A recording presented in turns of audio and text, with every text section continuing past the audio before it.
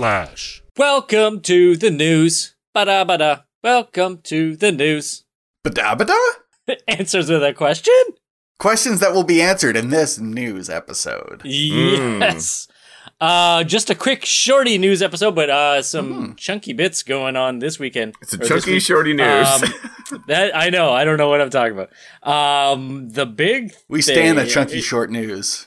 Yeah, there's a big shakeup at Marvel Disney, Marvel, Misney, Darvel, whatever you want to call it. I went to school with Misney Darvel. I hope they're doing okay. It's my cousin Darvel. Yeah. Hell of an ice skater. It's weird that you call them by their last name when they're your cousin. That's how we roll. So Marvel executive Victoria Alonso has been unceremoniously fired. What? From Marvel, Disney Marvel. It was March 17th. I didn't mean that mocking. I literally was like, 19th. I did not expect that. I'm aware. I was not. Yeah, that's. Oh, yeah. I want to reiterate. I was not mocking Victoria Alonso. I'm literally kind of like, oh, that's a name enough that I was sure just like, she's fine. I'm sure she's fine. I'm sure she's good. Yeah. She's been with them for like 17 years. Yeah. She was at this time president of physical, post-production, and visual effects and animation. So like a pretty major player in MCU and Disney. Yeah. Apparently did not know this was coming at all. And there's been a lot of like talk right away that it was like Kevin Feige fired her, and then Kevin's like, I didn't fire. Like this was a Disney executive decision sort of thing, and then it came out, yes, it was a Disney executive decision. Then there was talk of, I guess, the visual effects department, and people have been pointing it out, and especially in a lot of the Disney Plus shows, that some of the MCU shows have been a little spotty visual effects wise, and they're saying that some of them have been saying like we're getting worked to the bone. Like there's just so much turnout and so much push to get this stuff done that it's kind of creating a bad environment. And then there was talk that it's like it was Victoria Alonso that was the toxic person in that area, and like, but then it was rolled back, and they're like, no, it's not. Like people went on record saying like, no, she was actually great. Yeah, she was actually very supportive in this. Maybe that's why, though, right? Like maybe she was like, hey, maybe we should treat these VFX artists like human beings. Yeah, really. The one thing you can't say. Yeah, you're out of here. Yeah. What has been revealed the latest, like as of now, is that it's actually been said it's a contract breach on her part. And it kind of makes sense if this is what is actually happened, is that like if you're working for Disney, you can't make movies and shows at other places. Like that seems pretty standard. If you're under exclusive contract, I mean, it works the same for any, like in the comic writers even, you know what I mean? They sign exclusive contracts. Sometimes they have it in there that they can do certain things, but not all the time. Yeah, and she was working on Rebel Moon, so. Yeah. Oh, no. Like, if you're the president of this department, you're not a freelancer. Right. You're locked into that company. Yes. But apparently, but Akira Yoshida, on the other hand. Yeah. Apparently, and I'm totally blanking on the name of the show. She did a movie at Prime, apparently. Oh. And that was a direct contract breach. And so then there's a lot of back and forth now saying, like, she was told that this is a direct contract breach and you can't do that. And then her lawyers have fired back saying, Disney gave me the blessing to do this, so this is ridiculous. Obviously, there's something else going on. So now it's just a lot of back and forth. So, well, did she get it in writing? Because if you don't get it in writing, sorry, it's hearsay. Yeah, exactly. Yeah. So that's messy. Where that stands. It sucks if that's... I get it. If you're working full-time, doing that exact thing for a company as like their person, I get that to a degree. I just find that those non-compete sort of whatever clauses and stuff like that, or whatever it would be in this case, are often way, way overboard. Like, you know what I mean? Like, gives you like literally like you can't even do anything at all at any point. It's just yeah. But it is odd to see that, yeah. But at the same time, like you're gonna go and work for their competitor. Yeah. So, like, true. You're bringing money to the people that we're fighting for viewership with. So it's like for global domination. Exactly. There's also the flip side of if you've done a good job and you've brought a lot of money into this one right now, then I'm sure you're going to get snapped up by the competition anyway, and maybe do your best to work for them instead. So there's a there's an argument that maybe let people do a little, give them some enough to keep them happy. You know what I mean? Let them do some little projects here and there. But I mean, that's all over the place, right? It seems like everybody's just, even Disney, like they're just going after staff with a chainsaw at this point. It's everybody's just cut all over the place. Yeah.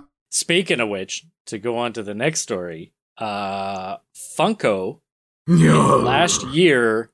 Pardon me. Anybody hear about this? Oh, I know about this. Is it good news for Funko? Because I don't want to hear no. For maybe Funko, whatever, but not for Mondo. Funko last year for $14 million bought Mondo. So if you're not familiar with Mondo, it began in 2004 in Austin, Texas. It was part of Alamo Drafthouse, like those cinema lines. Mm-hmm. They created limited edition film posters, and they do vinyl and collectibles, but their limited edition film posters are like stunning, high collectibles done, and they're amazing. Yeah, like done by like a bevy of artists that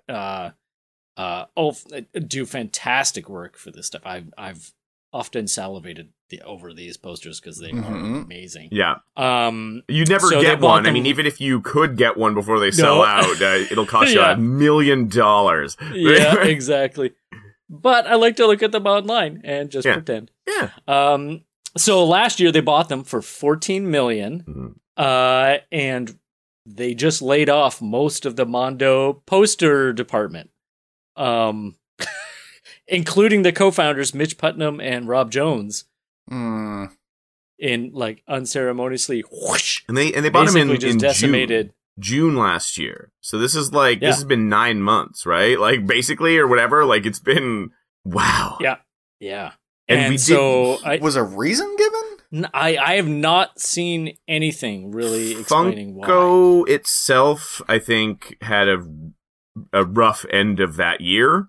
I think like they're saying like financial stuff, but it's like, why would you narrow it down to the like, I guess maybe just numbers of like, how much does that make? How much are we paying? Yeah. If it's a really low return on investment, and because they do limited run stuff, the return on investment probably isn't that high, unfortunately.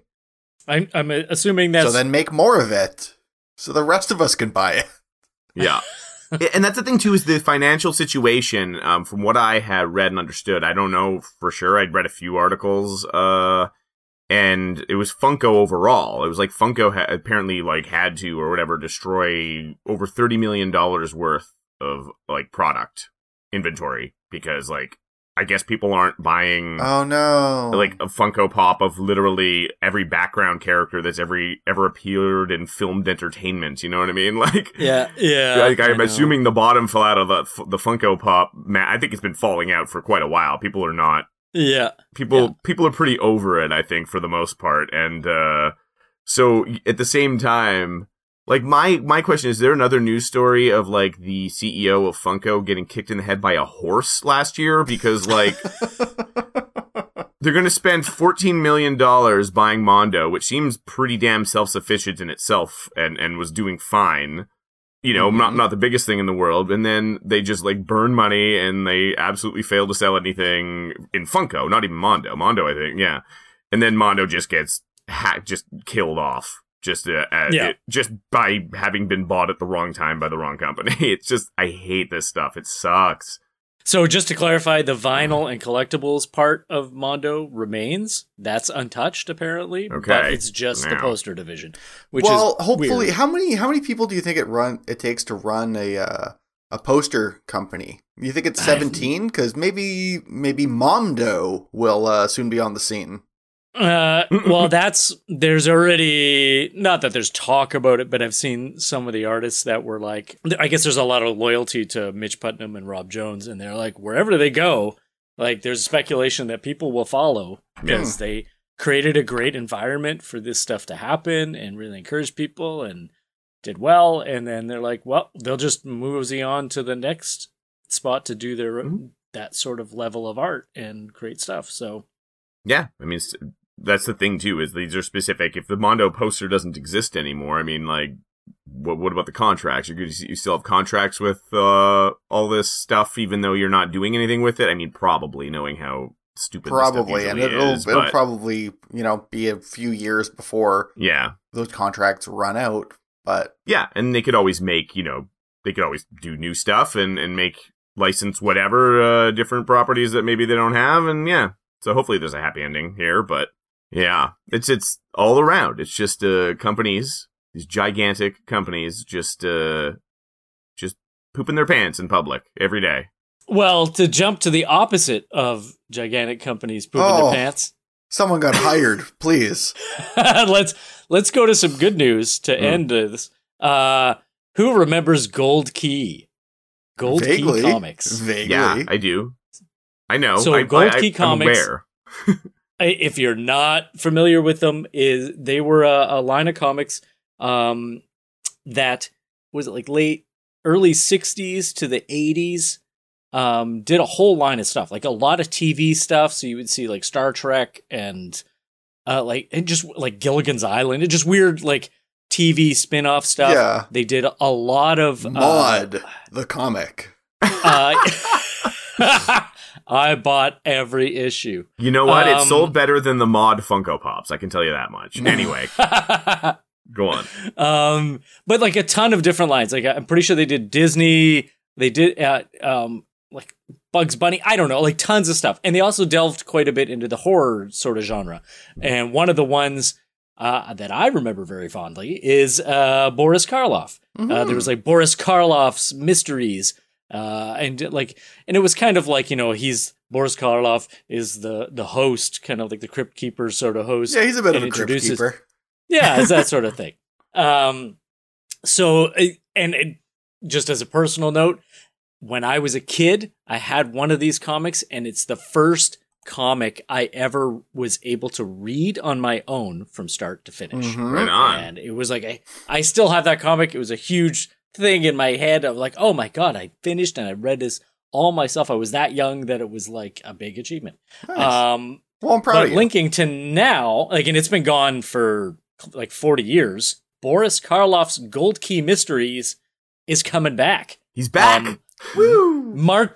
He's back from the dead. No, he's not. No, he's writing every issue and drawing it. He's amazing. Can't be stopped. He's a multi-talented. Yeah. Letters, of course, by Comic Craft. Yeah. Yeah.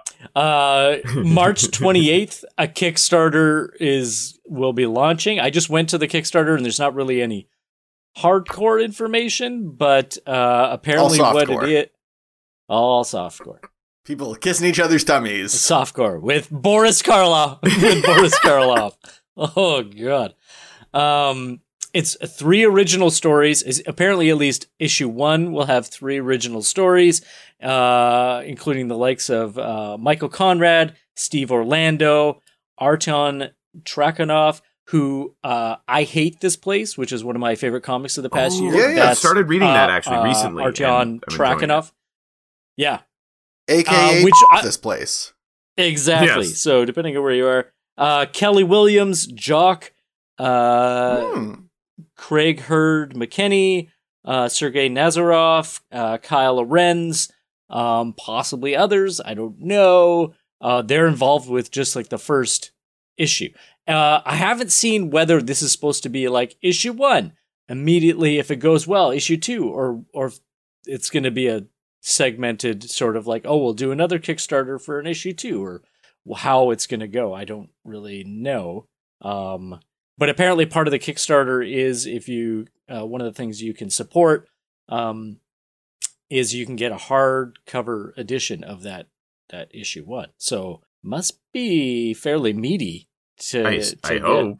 Well, that's hardcover. I would think they're doing like weird hardcovers, like even those One Bad Day Batman things. They're like doing a whole box set, but those are like kind of prestige. Like they're big, oversized issues, but they're like doing hardcover prints of that are like double the price, and I'm just it's one issue. It seems like a bit much to do as a hardcover. A little overkill. Like, if it's something special though, then I mean, like for sure, I guess that's what that is too. But I mean, hey, to those who want to pay a little extra, I hope you enjoy. So yeah, if that's your thing, check out Boris Karloff's Gold Key Mysteries. Go check that out, Kickstarter, and March 28th, it's Tuesday. So this is coming out tomorrow. On the 27th. So tomorrow, go check it out. That's great. Wait, tomorrow is when it starts, or tomorrow is when it ends? Tomorrow is when it starts. Okay, thank God. Launches on the 20th. Yeah, good. Can't count old Boris Karloff out. Dead for 54 years and still making great comics. Yeah, really. One quick thing before we end this episode. I have a piece of news. Shocking, I know. Shocking, Kyle has a piece of news. I know. It must be the apocalypse. That's news in itself. All right. Well, and there it is. Bye, everybody. No. Comic book news and comic book TV show news. Something that completely flew under the radar. Y'all know Essex County, the Jeff Lemire book? Oh, yeah. It was like one of his first things is pre-Sweet Tooth. It's a TV show. It's a TV show. The first 2 episodes are out already. Yeah. What? It's I don't know. It was filmed in North Bay and West Nipissing. And if you're a Canadian like we are, you can watch it on CBC Gem. And if not, you can probably rent it on YouTube. I think you can rent it on YouTube for, the international folks, but us Canadians, we can watch it for free using the CBC Gem app. CBC, give us money, please. Ring the CBC Gem bell, which is we had installed to commemorate the first time we mentioned CBC Gem on the podcast. Ring it. Wind chime sound effect here. Yeah. Taxpayers paid for that bell. And there's a local connection with that. Did you realize? Stephen McHattie is my real dad? Mr. Kevin Durand. Oh! From Thunder Bay is one of the main characters, Jimmy. You know what I just realized? Someone was watching it on the TV at work. And it didn't click. And I was like, hey, Kevin Durand's on the TV. Didn't realize I just realized it now. They were watching Essex County, and it's a good book too. So cool. I've never read it. I'll lend it to you. But yeah, Kevin Durand. It's one of the few things that I actually own physically. So yeah, Molly Parker's in it as well. I really like her stuff. It's awesome. And that's news. To say on that. And that's the newsy news. We did it. At news. Darvel. At snooze. And cut. That's it. It's the end.